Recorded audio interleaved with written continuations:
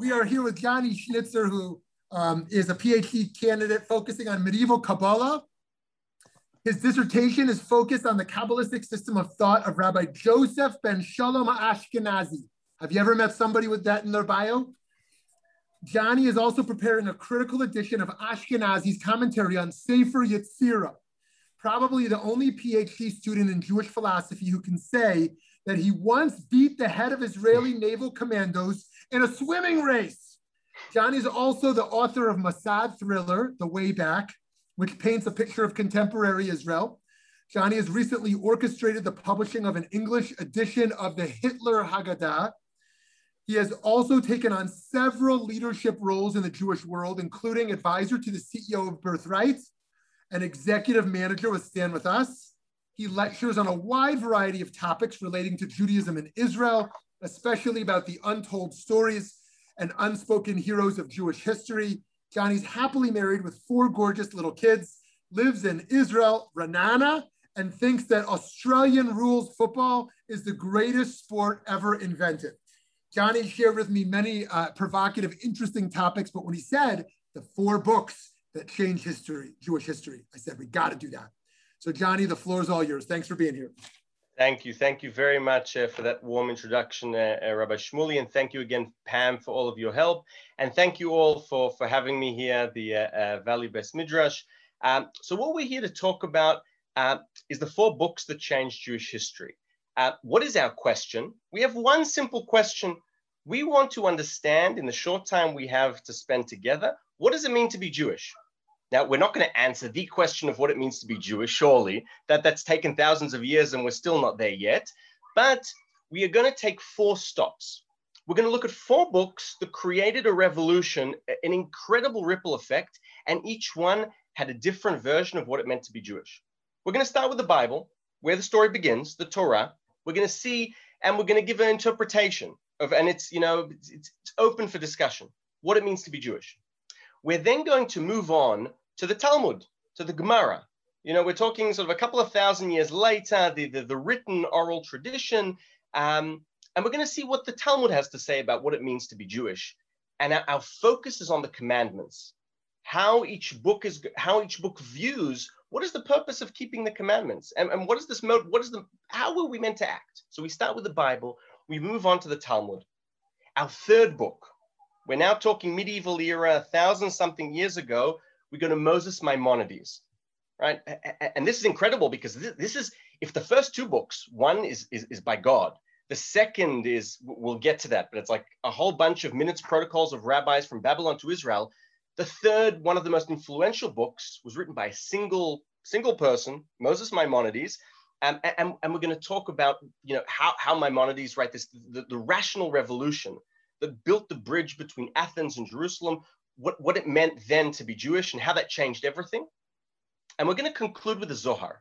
We're going to conclude with Kabbalah, and we're going to look at how, and the Zohar is going to be our sort of representative case study of Kabbalistic text, to see what Kabbalah did to all the rest of the books, how Kabbalah viewed the role of a Jew, what does it mean to be Jewish, and why keep mitzvahs? What's the purpose of commandments? But in order to start, to sort of give us a interesting context, I want to tell you a short story.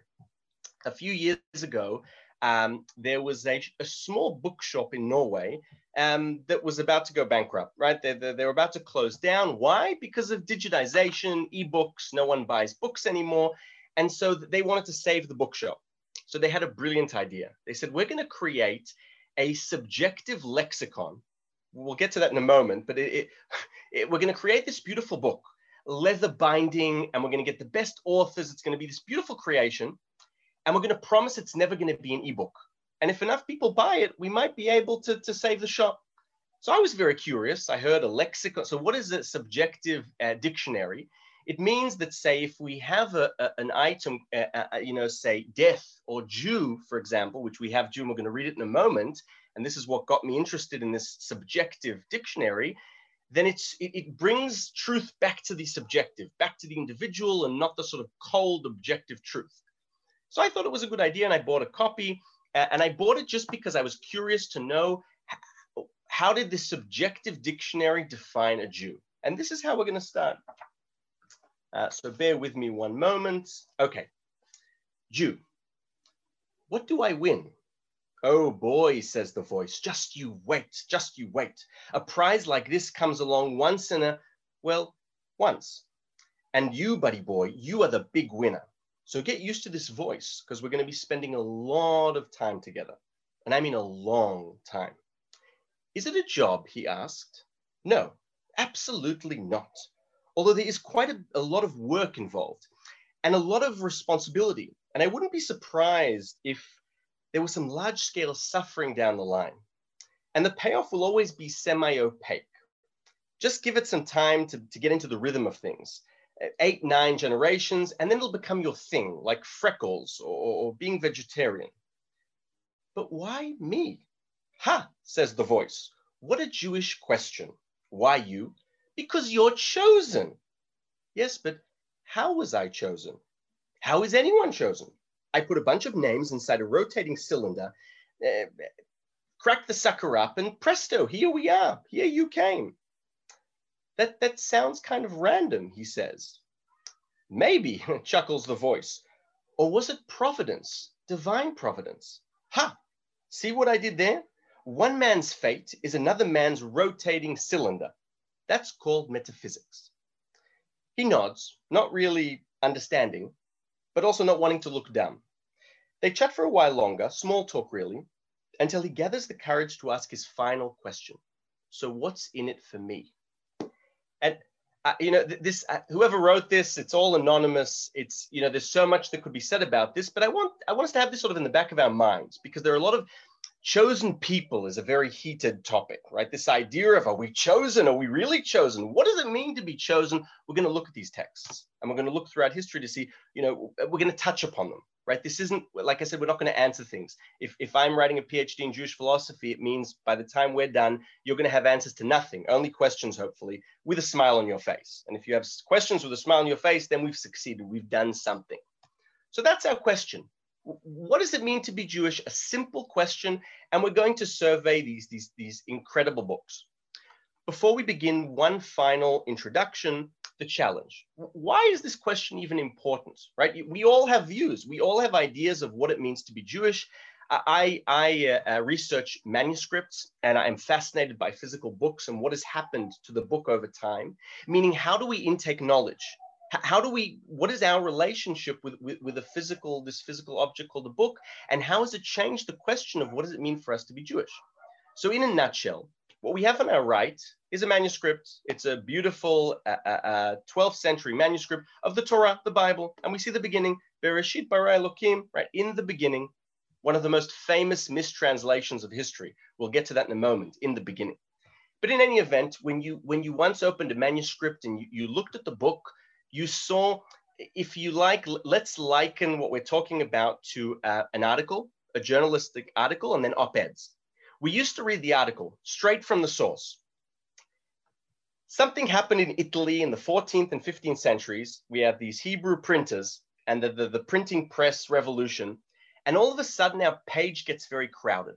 All of a sudden, notice, without reading what's going on here, that you have these big words in the middle, Bereshit bara Elokim on the top, and all of a sudden the original article becomes a very small portion of the page, and it's filled with op-eds that were written in different times of Jewish history. One written in the 13th century, one written in the 2nd century, and so on and so forth. And before we know it, our view of what it means to be Jewish, we come to ask ourselves, oh, which book is it based upon? Is it even based upon the original article? Is it based perhaps upon a certain op-ed? So we're going to look at this original article, our Bible, and we're going to look at three, in my view, and I think it's safe to say, generally 3 canonic books, the Talmud, the Guide of the Perplexed, and the Zohar. Okay, so this is our challenge. This is why we're doing this. Let's begin with our first book. Let's begin with the Bible. Okay. Let's say, so how do we choose if we buy a book today, right? Let's have this as sort of as tachlis, as sort of straightforward as possible. You go to Amazon, right? You have this, right, this option to look inside, right? We all do this. This is how we choose if we want to buy a book.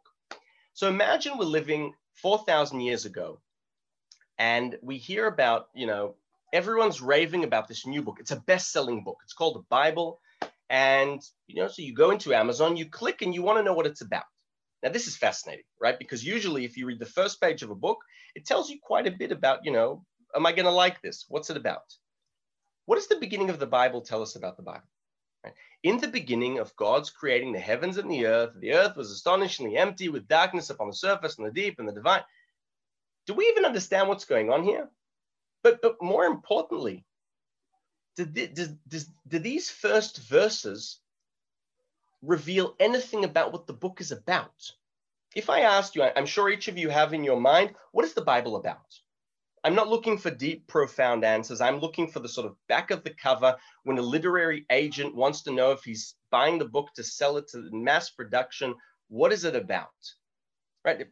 We're told here about a God that's starting to do something. But is that what the Bible is about? Is it about God? Maybe it is. I don't know. Each of you have your own view. Right? And this is our question. In one sentence, this is the challenge. If you have to take a pen and paper now and write down, what is it about? Right? So if you ask me, my proposition, it's very simple. It's a book about one God that chose one people, gave them a new culture, sort of divine culture, or a new set of rules, and asks that they keep these new set of rules, this one people given by this one God, in a specific already existing piece of land. That's the story, right? Simple. I'm not getting into sort of, the grand purposes. That's the story. We have here a new God, one people. And if we think of the context, right, we're living in a sort of, think of Abraham, idolatry, this multiplicity of gods. We're suddenly introduced to this new idea of one God. There's one people. What's going on here? But you know what? Here's the interesting question. Let's say you agree with me. Let's say we all agree that this is the story in a nutshell, without getting too complicated. If this is the story, then if this Torah is so good, why is the biblical model such that God chose one people over Sinai? Give it to the whole world. Maximize your market, right? Like, what's the point? Remember that it's only later in time that Jewish interpretations of the Bible teach us, right? Op-eds, and I'm purposely being provocative, teach us what actually happened was that the other people didn't want it and the Jewish people wanted it. But we're going back to look at the source. The source doesn't say that. The source says that one God chose one people, and we have to ask ourselves, why? It's not ethical. It seems unfair. If it's so good, if it's so divine, give it to everyone. Let's share the love. This is what's going on here?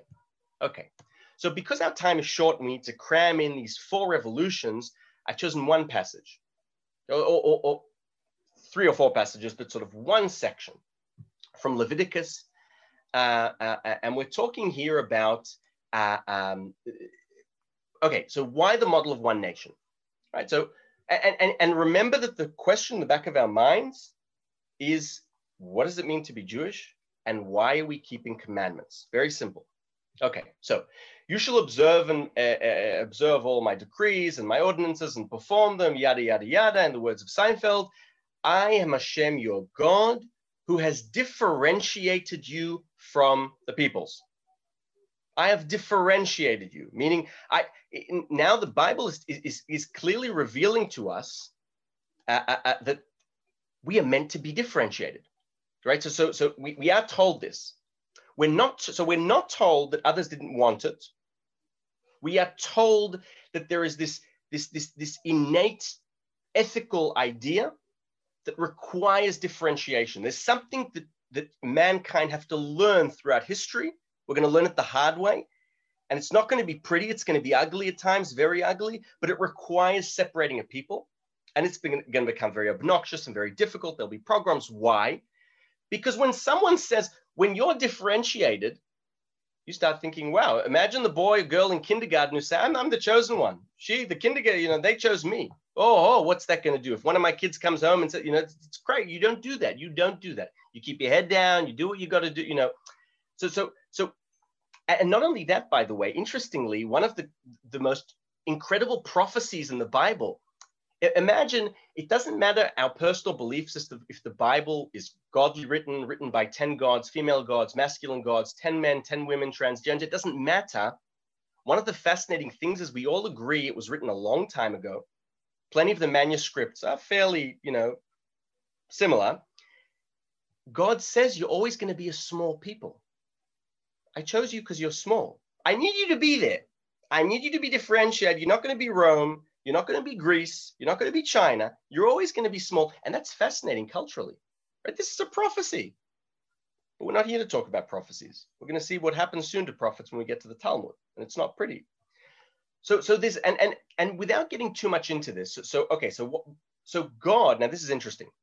God has chosen us. He has differentiated us. And remember, this is the same God that at the very start of the book, what does he do? He differentiates between heaven and earth. He's differentiating throughout all days of creation between the firmament and the seas, right? God is differentiating, just like God has differentiated between a people, chosen not necessarily because they're the best, chosen because you need to be chosen for some ethical teaching purpose throughout history. And then get this, what are the Jewish people doing throughout the Bible? What are we told? We are constantly doing what God did to us. We are constantly practicing the act of differentiation. We are differentiating between a Sabbath, between sanctity and the mundane and the regular. We are differentiating between kosher and non-kosher, between pure and impure. Lehavdil, to differentiate, is the verb that continues to come back and forth when we're talking about these texts that appear in Deuteronomy and Leviticus mainly about perhaps this purpose. So what could be suggested, and here we're going to then keep on, what we could suggest is, and this is in the words of the great, may his memory be of blessing, Lord Rabbi Jonathan Sacks, Zecher Tzadik Livracha, he wrote this beautiful book, The Dignity of Difference. And this idea, in a nutshell, that the ethical purpose of the Bible is to teach about the dignity of difference, to teach us that we are all different, yet all equal. And the only way you can reach this idea of being different but equal is through this difficult process of purposely singling out one people, giving a different system. It's going to be hard. It's going to be difficult. It's not making you best, but remember the Tower of Babylon. There was this idea of let's all be the same, let's all unify. God says, no, I want you to, we're all different. We're all different, but we're all equal. But that's just a thought, right? And it's a grand thought because it's from Rabbi Jonathan Sacks Zatzal. But in any event, as we conclude our first stop, the first revolution, which if we like, gives us the answer to the what. What are the Jewish people? According to this book and the sort of the view that I'm sort of chucking our way, it's to differentiate. Why be Jewish? You're meant to differentiate things. You are meant to differentiate yourself. There is some ethical, the assumption is there's an ethical purpose. And this is why you keep commandments. By keeping commandments, you are differentiating yourself because you're not doing this, you're doing this, and so on and so forth. Okay, let's close the curtains. This is our first book. We bought it. We have it on our bookshelf. We have now one book in our bookshelf. Okay, this is more than 4,000 years ago. Okay. Now we're going 2,000 years ago. 2,000 years ago. So you have your one book on your bookshelf. You have the Bible. You're told you got to run to Barnes & Noble's. Why? There's a new book in town and it's becoming a bestseller. It's called the Talmud. It's called the Gemara. So what is this? So according to Jewish tradition, right, we have the Bible, which is the written tradition, but we are told there's a tradition that it came with an oral tradition, something that could not be written down. And then 2,000 years later, there is this fear that it's going to be forgotten. And all of a sudden, this oral tradition that cannot be written down is written down. And it's thousands upon thousands of pages, right? If at first it was enough not even to need a bookshelf, for the Talmud, you need a bookshelf, right? Thousands of pages. And what is it? So if the first book is, according to tradition given by God, it's divine, and it's about differentiation. Our second book is thousands of pages of, if you like, minutes or protocols from study halls, hundreds, thousands of study halls spanning from all over the Middle East. And they're interested in one thing. Not what does it mean to be Jewish? They're interested in how to be Jewish. That is the key word, how. We are going to see that the next revolution is a revolution of asking questions. It is simply non-existent in the first book. Ask yourself, when does the first question beg itself in the Bible? It takes a while. Now let's look at the first page of the Talmud, right? Tractate Brachot. So again, essentially, before we get to this, so what is the Talmud? If the Bible has all of these, rules, like you need to say Shema Israel, we need to say a certain prayer, but it doesn't tell us exactly how or what or when. So if the second book is all about how, it is going to give us a short passage called the Mishnah, which is the bottom line, the law, what you need to do. And then you're going to have all these minutes and protocols of different views, a multiplicity of pluralistic views of you need to do it like this, you need to do it like this, and it's very colorful and so on and so forth. And we're going to touch upon the unique characteristics of this book. But first, let's look at the first page, because you've been told to run to Barnes and Nobles because there's this new book that you need now, and you want to judge and you want to ask yourself, what is this new book about? And this is fascinating, okay? Because if we have our first book, we saw the first page, we saw what it looks like. In the beginning, God created. Okay, what do we have here? This is the first page. From when may we feel the obligation to recite the Shema in the evening? From the time the Kohenites enter to eat at nightfall, these are the words of Rabbi Eliezer. But the sages say it may be recited until midnight.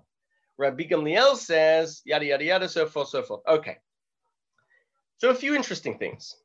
We notice that, so first it must be said that if our first book is written in Hebrew, our second book, written 2,000 years later, is written in bits of Hebrew, but primarily in Aramaic. Interesting, different. Okay, but if we can get by that, the real story is how it starts.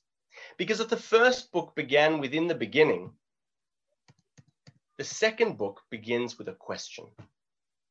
That's what matters. We want to know how to be Jews. From when may we, okay, so that's the first thing.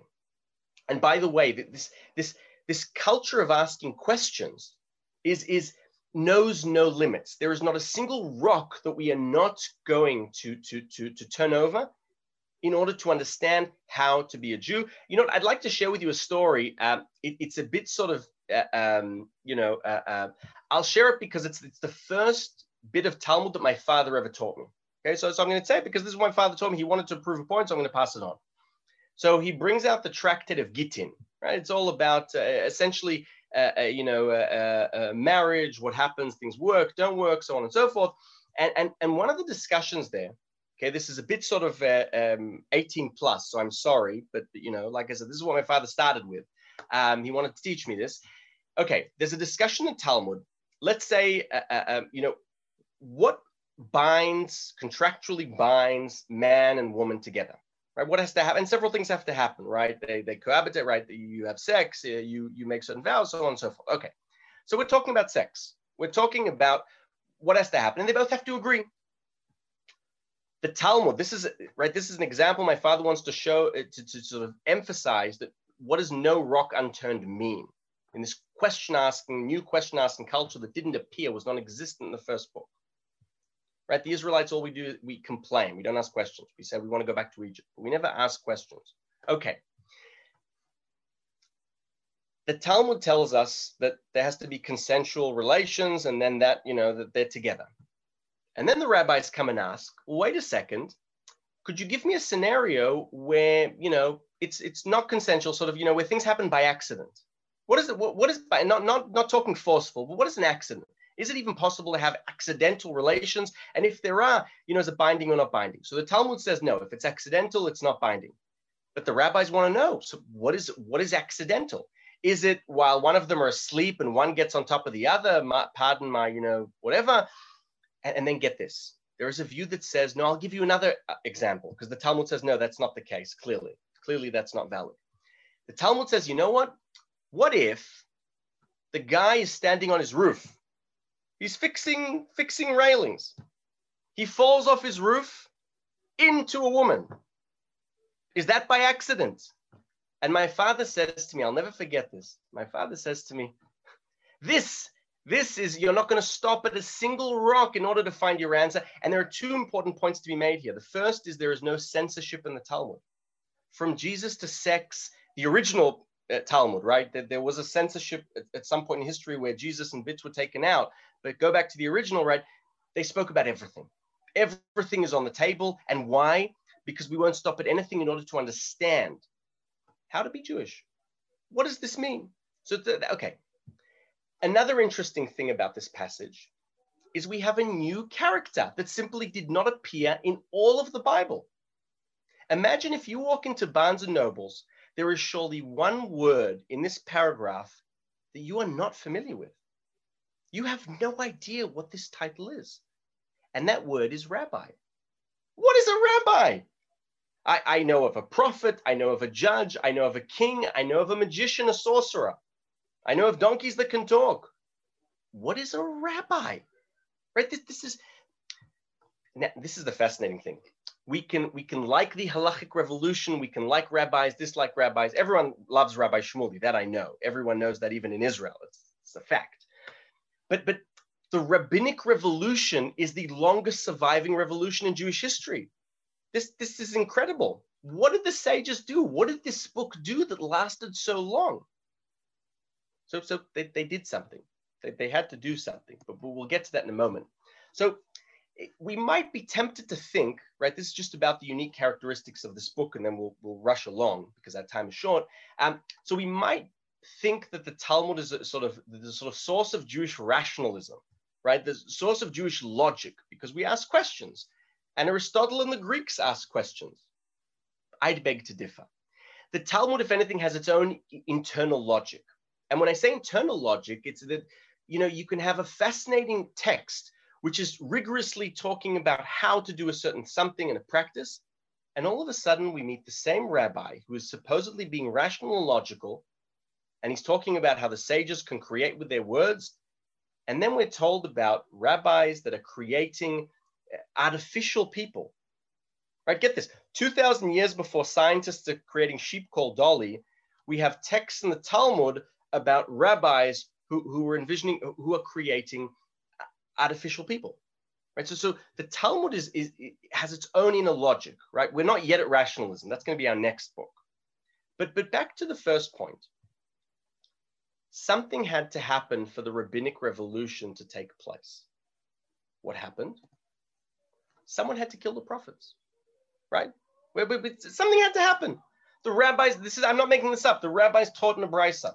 When the latter prophets, Haggai, Zechariah, and Malachi died at the beginning of the Second Temple era, divine spirits was withdrawn from the Jewish people. Okay, so we still have Bat Kol, heavenly voice. Thank God for that. But so who writes the Talmud? Rabbis. And rabbis are telling us there are no longer prophets. That's it. We're in town now. Now, a sort of a thought on this idea, right? So what's the problem with prophets when you think about it, right? Well, what's the problem in the Bible? We never listen to them. Jews never listen to prophets. Ezekiel, Jeremiah, Moses, Paul, we don't listen. There's only one prophet in the whole Bible that was ever listened to. Who was it? Yonah. And who listened to him? Non-Jews. Jews don't listen to prophets. It's just, it's unheard of. So, but part of the issue, I think, and this is just a hypothesis, there's a problem with divine knowledge. And I think this is part of what the Talmud, part of the revolution it's creating. Part of the problem with divine knowledge is it's true. There's no doubt that it's true when it happens. But we never know when it's going to happen. And we're never quite sure how to interpret it. Right? Because we're talking, this is from an outer world, a spiritual world coming to us, and we'll get to Maimonides in a moment. Prophecy is a difficult thing, and it's uncertain, and perhaps this might explain. So there's something about this rabbinic tradition that brings certainty back to man, certainty back to the Jew, and this might also help explain the thousands upon thousands of pages of not leaving a single rock unturned, because this book has decided we will do everything we can to bring the power back to the people, back down to earth, so that we understand perfectly well what it means, how one should be a Jew. And it's got its own, as we said, internal logic. So if our first book, the purpose of the commandments is to differentiate us, the second book introduces this culture of asking questions, there isn't a single rock that's not going to be left unturned. And in a way, it strengthens this differentiation, because we're still talking about differentiation. We're still talking about there's Jew, there is the world, and the commandments separate us, but there's this extra culture added on, which is one of wanting to understand how we do this. Okay, let's now move on. By the way, Shakespeare is completely shocked about what we just said, this idea that the prophets have been killed, right? This takes a while to marinate what really is going on. But okay, let's continue now to our third book. Our third book, we're now talking medieval era, so 1,000 by and large, years ago, less, 900. Who is Moses Maimonides? So he's born in Spain, Cordoba. He gets an education in Fez in North Africa. He becomes the doctor of the Sultan in Egypt. And he has a problem. Maimonides has a problem. He's sitting in shul, he's sitting in synagogue, and everyone's reading the Torah, right? We're reading, we're laning, we're reading about God's outstretched arm taking the Israelites out of Egypt. Now, you know how perhaps with some of us when we were kids, we'd be sitting in class or in synagogue, and we'd have our textbook, and inside it we'd have comics or we'd have a sports magazine. This is what Maimonides is experiencing in his synagogue. What Maimonides is experiencing in his synagogue is Jews who, there's this incredible rich influx of Arabic translations, because everyone there's speaking Arabic, right? Judo-Arabic. They're writing in Hebrew letters, but in Arabic. Everyone is reading the Arabic translations of Greek philosophy. They're reading Aristotle, they're reading Plato, they're reading Pythagoras, and this is what they're reading in synagogue. And they're reading what the Greeks have to say, the birth of rationalism, and they're perplexed. Because they read the Torah portion in Exodus that tells us about God's outstretched arm, and yet Aristotle says that's not possible. It doesn't work. God doesn't have an outstretched arm. There's sort of an initial prime mover that makes things happen. And people are perplexed. So Maimonides writes this book. So let's see what he does, right? What's going on here? We open up the first page. We want to understand what this book is about. We saw how the Bible begins, how the Talmud begins. The Talmud began with a question: what goes on here?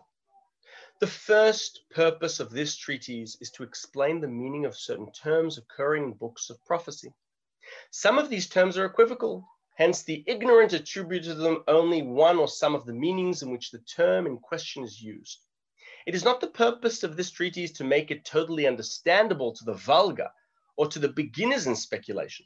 For the purpose of this treatise, and of all those like it, is the science of the law in its true sense. To a religious man for whom the validity of our law has become established in his soul and has become actual in his belief, such a man being perfect in his religion and character, and having studied the science of the philosophers and come to know what they signify, he must have felt distressed by the externals of the law and by the meanings of the above mentioned. He would remain in a state of perplexity and confusion. This is how Maimonides begins his book. And one of the most interesting things to point out right at the outset is that, right, so if the Bible and the Talmud are meant to be for everyone, right, the Bible is definitely meant to be for everyone. And the Talmud, whether it's meant to be read by everyone or there are many illiterate, but are meant to be told what is written there, our third most important book, and there is no doubt that Maimonides' Guide of the Perplexed is one of the most, if not the third most important book, because it's cited more than any after him, is it's aimed at the elite. It is aimed only at those Jews who are sitting in synagogue, who are reading and know how to read and understand Aristotle and Plato and their friends, read the Bible, are perplexed, and he wants to solve the problem. So if we like the revolution created by this third book, if the first book, if the Bible, the practice, what it means to be Jewish is to differentiate oneself from the rest of the world for an ethical purpose, our third book is doing the exact opposite. Maimonides is going to build a bridge between Athens and Jerusalem. There is no more differentiation. And this new revolution is going to also introduce us to a new God. What does this new God look like? It follows necessarily from the 25th premise that there is a mover, which has moved the matter of that which is the subject of generation and corruption and so on and so forth. What's going on here?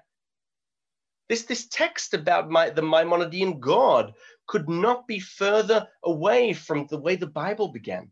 In the beginning, it couldn't be further away from a God that with his outstretched hand, arm, takes the Israelites out of Egypt, a God that gets furious, a God that loves. The Maimonidean God is a primal mover. He is a Greek God. This is building a bridge. And when we build a bridge, make no mistake, it has ramifications on what is the purpose of the commandments. If Maimonides is building a bridge between Athens and Greece, between Athens and Jerusalem, all of a sudden, the project becomes universal. The purpose of commandments is to perfect man. Now, what does that mean? It means that for Maimonides, man's goal, the elite man, right, is to perfect themselves. The Bible is all about how a Jew can perfect himself or herself. Aristotle could find ways to perfect himself, but it's about perfection. It's about refinement. It's about becoming complete. There is no longer any talk about differentiation. It is all about a universal project, ethical project of being the best person we can be. And all of a sudden, keeping commandments is about refinement. It's about being a better person. It's about being a mensch. If in the Bible, it wasn't about being Bible, it was about differentiating. The Talmud wants to understand how we differentiate. Maimonides, universal, building a bridge. It's about being a mensch. It's about refinement. It's a universal project. It's not unique in the sense that every man and woman on earth wants to be complete. Just to give a brief example, right? Because I mentioned at the start that if the Bible can be seen as our sort of original article, but we no longer read all that much and we're looking at the op-eds, then if Maimonides' Guide of the Perplexed is one of the most famous op-eds in Jewish history, then imagine if the original article told us, right? Let's go to one of the Torah portions where the original article tells us that 3 angels come to visit Abraham, right? We know this. It says that the text tells us they're angels. They come to visit Abraham. What will Maimonides, what will this new revolution that builds the revolution of rationalism, that builds a bridge between Greece and Jerusalem, how will this op-ed interpret the original article? What does Maimonides say? He says they weren't really angels. We know that's not possible. Rather, this whole episode should be seen as if Abraham had an epiphany, a vision, a dream, right? So this book changes everything. All of a sudden, many Jews are no longer perplexed because there's a bridge between Greece and Jerusalem. We can go to, we can shluf peacefully because we now understand that the outstretched arm is not really outstretched. It's just a metaphor because that's the way people speak. And the purpose of keeping commandments is to be a mensch. Okay. However, that revolution only lasted for so long. Our final stop, our representative of Kabbalah, of Jewish mysticism. Of course, Jewish mysticism does not begin in the 13th century with sort of the crystallization of Kabbalah. Mysticism is already back in the Talmud, right, creating artificial men and so on and so forth. But there is a problem. And let's take this guy, right? Rabbi Moses de Leon. Rabbi Moses de Leon, he is the head of a yeshiva in Guadalajara in Castile in Spain. Okay, he's in Castile. And if Maimonides' problem was that people in synagogue were reading Plato and Aristotle, and as a result they were perplexed, all of a sudden in Spain, Jews are upset. They're in synagogue and they're upset for a different reason. Why are they upset? Because they're praying now. We're not reading the Torah, we're praying. We're praying, and yet we're reading Maimonides' Guide of the Perplexed, and we can't help but ask, who is the God that we are praying to? Are we praying to this primal mover who isn't really interested in each and every one of us, but the grand scale of things? It's a bit depressing. It's difficult. People have a problem. And all of a sudden, this fourth revolution, and we're going to use the Zohar, As a case study, we don't have time to get into when the Zohar was written, who wrote the Zohar. It's a fascinating topic for another time. But let's take the Zohar. All of a sudden, we're told there's a new book. It's going to solve everything. It's going to solve the sadness we have because we don't know who we're praying to. This faraway God that is in Never Never Land. All of a sudden, there's the Zohar. Now, what is the Zohar? So the Zohar is an interpretation of the Torah, of the Bible and a few other books, except not really. The Zohar is a mystical, the Zohar uses biblical passages in order to explain the secrets of the cosmos, the secrets of the universe. And the Zohar has a huge secret. What's the Zohar's secret? The things are complicated. The things are dynamic. And we're going to see in a moment what exactly that means. Let's see what the book looks like at the beginning. At the head of the potency of the king, he engraved engravings in luster on high. This is Daniel Matt's beautiful translation. I failed to mention before that the English translation that I brought before of the Guide of the Perplexed was by the majestic translation of Professor Shlomo Pines by Chicago University Press. This is Daniel Matt's beautiful, majestic edition of the Pritzker edition, the Stanford edition of the Zohar. At the head of the potency of the king, he engraved engravings in luster on high. A spark of impenetrable darkness. We're not going to keep on, but the picture is clear. Everything here is complicated. We have a multiplicity of, you know what? Here's the passage we want. How does the Bible begin? What do we usually, how do we translate? How do we start Bereshit Bara? In the beginning. Get what the Zohar does. This is wild. With this beginning, this is how the Zohar interprets what the beginning of the book means. With this beginning, the unknown concealed one created the palace. This palace is called Elohim, God. The secret is, with beginning, the ineffable source created God. What this means is this changes everything. It means that according to Zohar, it's not that in the beginning God created the world, but by means of wisdom. We're not at the beginning. That's why it's the greatest mistranslation in history.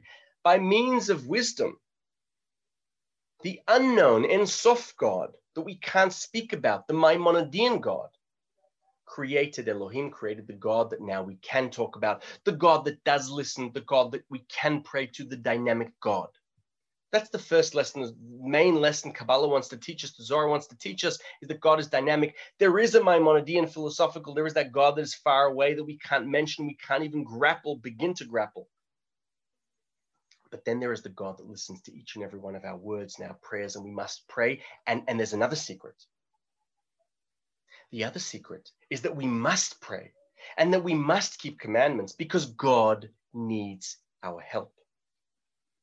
If the first book is about differentiation, the practice of God differentiating us and then we differentiate for some ethical project, according to Kabbalah and the Zohar, unlike the third book, Maimonides, where it's about refinement, it's about being a mensch, a universal project, according to the Zohar, God is in danger. If there is this dynamic reality, there are forces of good and evil, impurity and purity fighting each other, and each commandment that we keep, each transgression that we stay away from adds another foot soldier in the fight between the forces of good and the forces of evil. And another secret the Zohar has to teach us, and this is the greatest secret of them all, because it's about the first book. The greatest secret of the Zohar is that our first book, the Bible, isn't a book. It's not a book. It's God. The Zohar teaches us that the book, the Bible, is God. God has concealed himself, hidden himself or herself, because there are feminine and masculine aspects of God. It's dynamic. God has concealed him and herself inside the text for us to learn, to hear, to discuss, to find, to gain the tools to understand how we can fight this cosmic war between the forces of good and evil. And in that sense, the purpose of keeping commandments, what it means to be Jewish as a super Jew, is to save the cosmos. All of a sudden, right, if Maimonides, it's about this universal practice of being a mensch. In Kabbalah, no, it's that God needs our help. God's hands are shackled, but behind his and her back, and God needs us. And much like God needs us, everything in this world is a mirroring image of the world above. And in that sense, our umbilical cord, the umbilical cord is not an umbilical cord, but it also alludes to something higher above.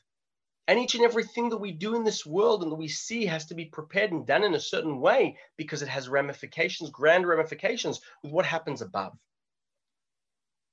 And in this sense, we conclude our four stops, our 4 books, right? We looked at the Bible, we looked at the Talmud, we looked at the Guide of the Perplexed, and we looked at the Zohar. We looked at the biblical revolution, the Talmudic revolution. The first one was about what it means to be Jewish. And we gave a hypothesis. It's about differentiation, lehavdil. And we could argue what this means, but it does mean differentiate. And then the second book is about the how, the rigorous, not willing to stop at anything, question-asking culture of how to be a Jew. And it strengthens this differentiation. And it has its own internal logic. And it killed the prophets for the birth of the rabbi in order to bring certainty back to man so that we know how to be a Jew. And then the third revolution, Maimonides, breaks the differentiation and builds a bridge between Greece and Jerusalem because the world has changed and there's a universal project. And then our fourth revolution says, no, no, no, no, no. The first book isn't a book, it is God. The second book reveals hints and secrets, not about, the Zohar teaches us not that the Talmud is about how to be a Jew, but the Talmud teaches us how to help God. The Talmud teaches us, according to Kabbalah, according to Zohar, how do we help God? And the Talmud teaches us that the Guide of the Perplexed is important in order to understand the aspect of God that we can't touch, Ein Sof. But there is a dynamic aspect of God, and there is a God that listens and hears each and everything that we do, and God needs us, and we can find this God within the Bible.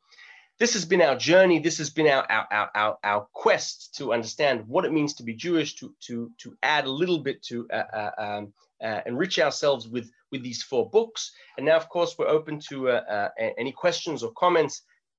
Thank you very much.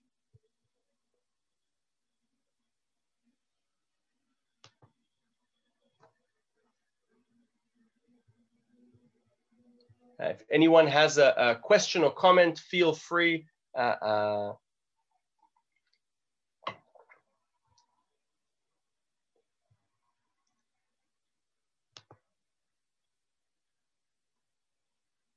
Okay, in that case, thank you very much. If there are no questions or if you have any questions in terms of citations or bits or anything, I hope you enjoyed yourself and that we've learned something. And like I said, this is just the hope of this time that we're spending together is not to give us the answers, but to make us want to go back to those books, back to the Bible, because you know what? I don't want you to buy anything of what I've said. I want you to go back to the Bible and say, you know what? I don't think it's about differentiating. Find those passages, send me an email. I want you to let's go to the Talmud, right? What's going on there? Did they really kill the prophets, or is it more complicated?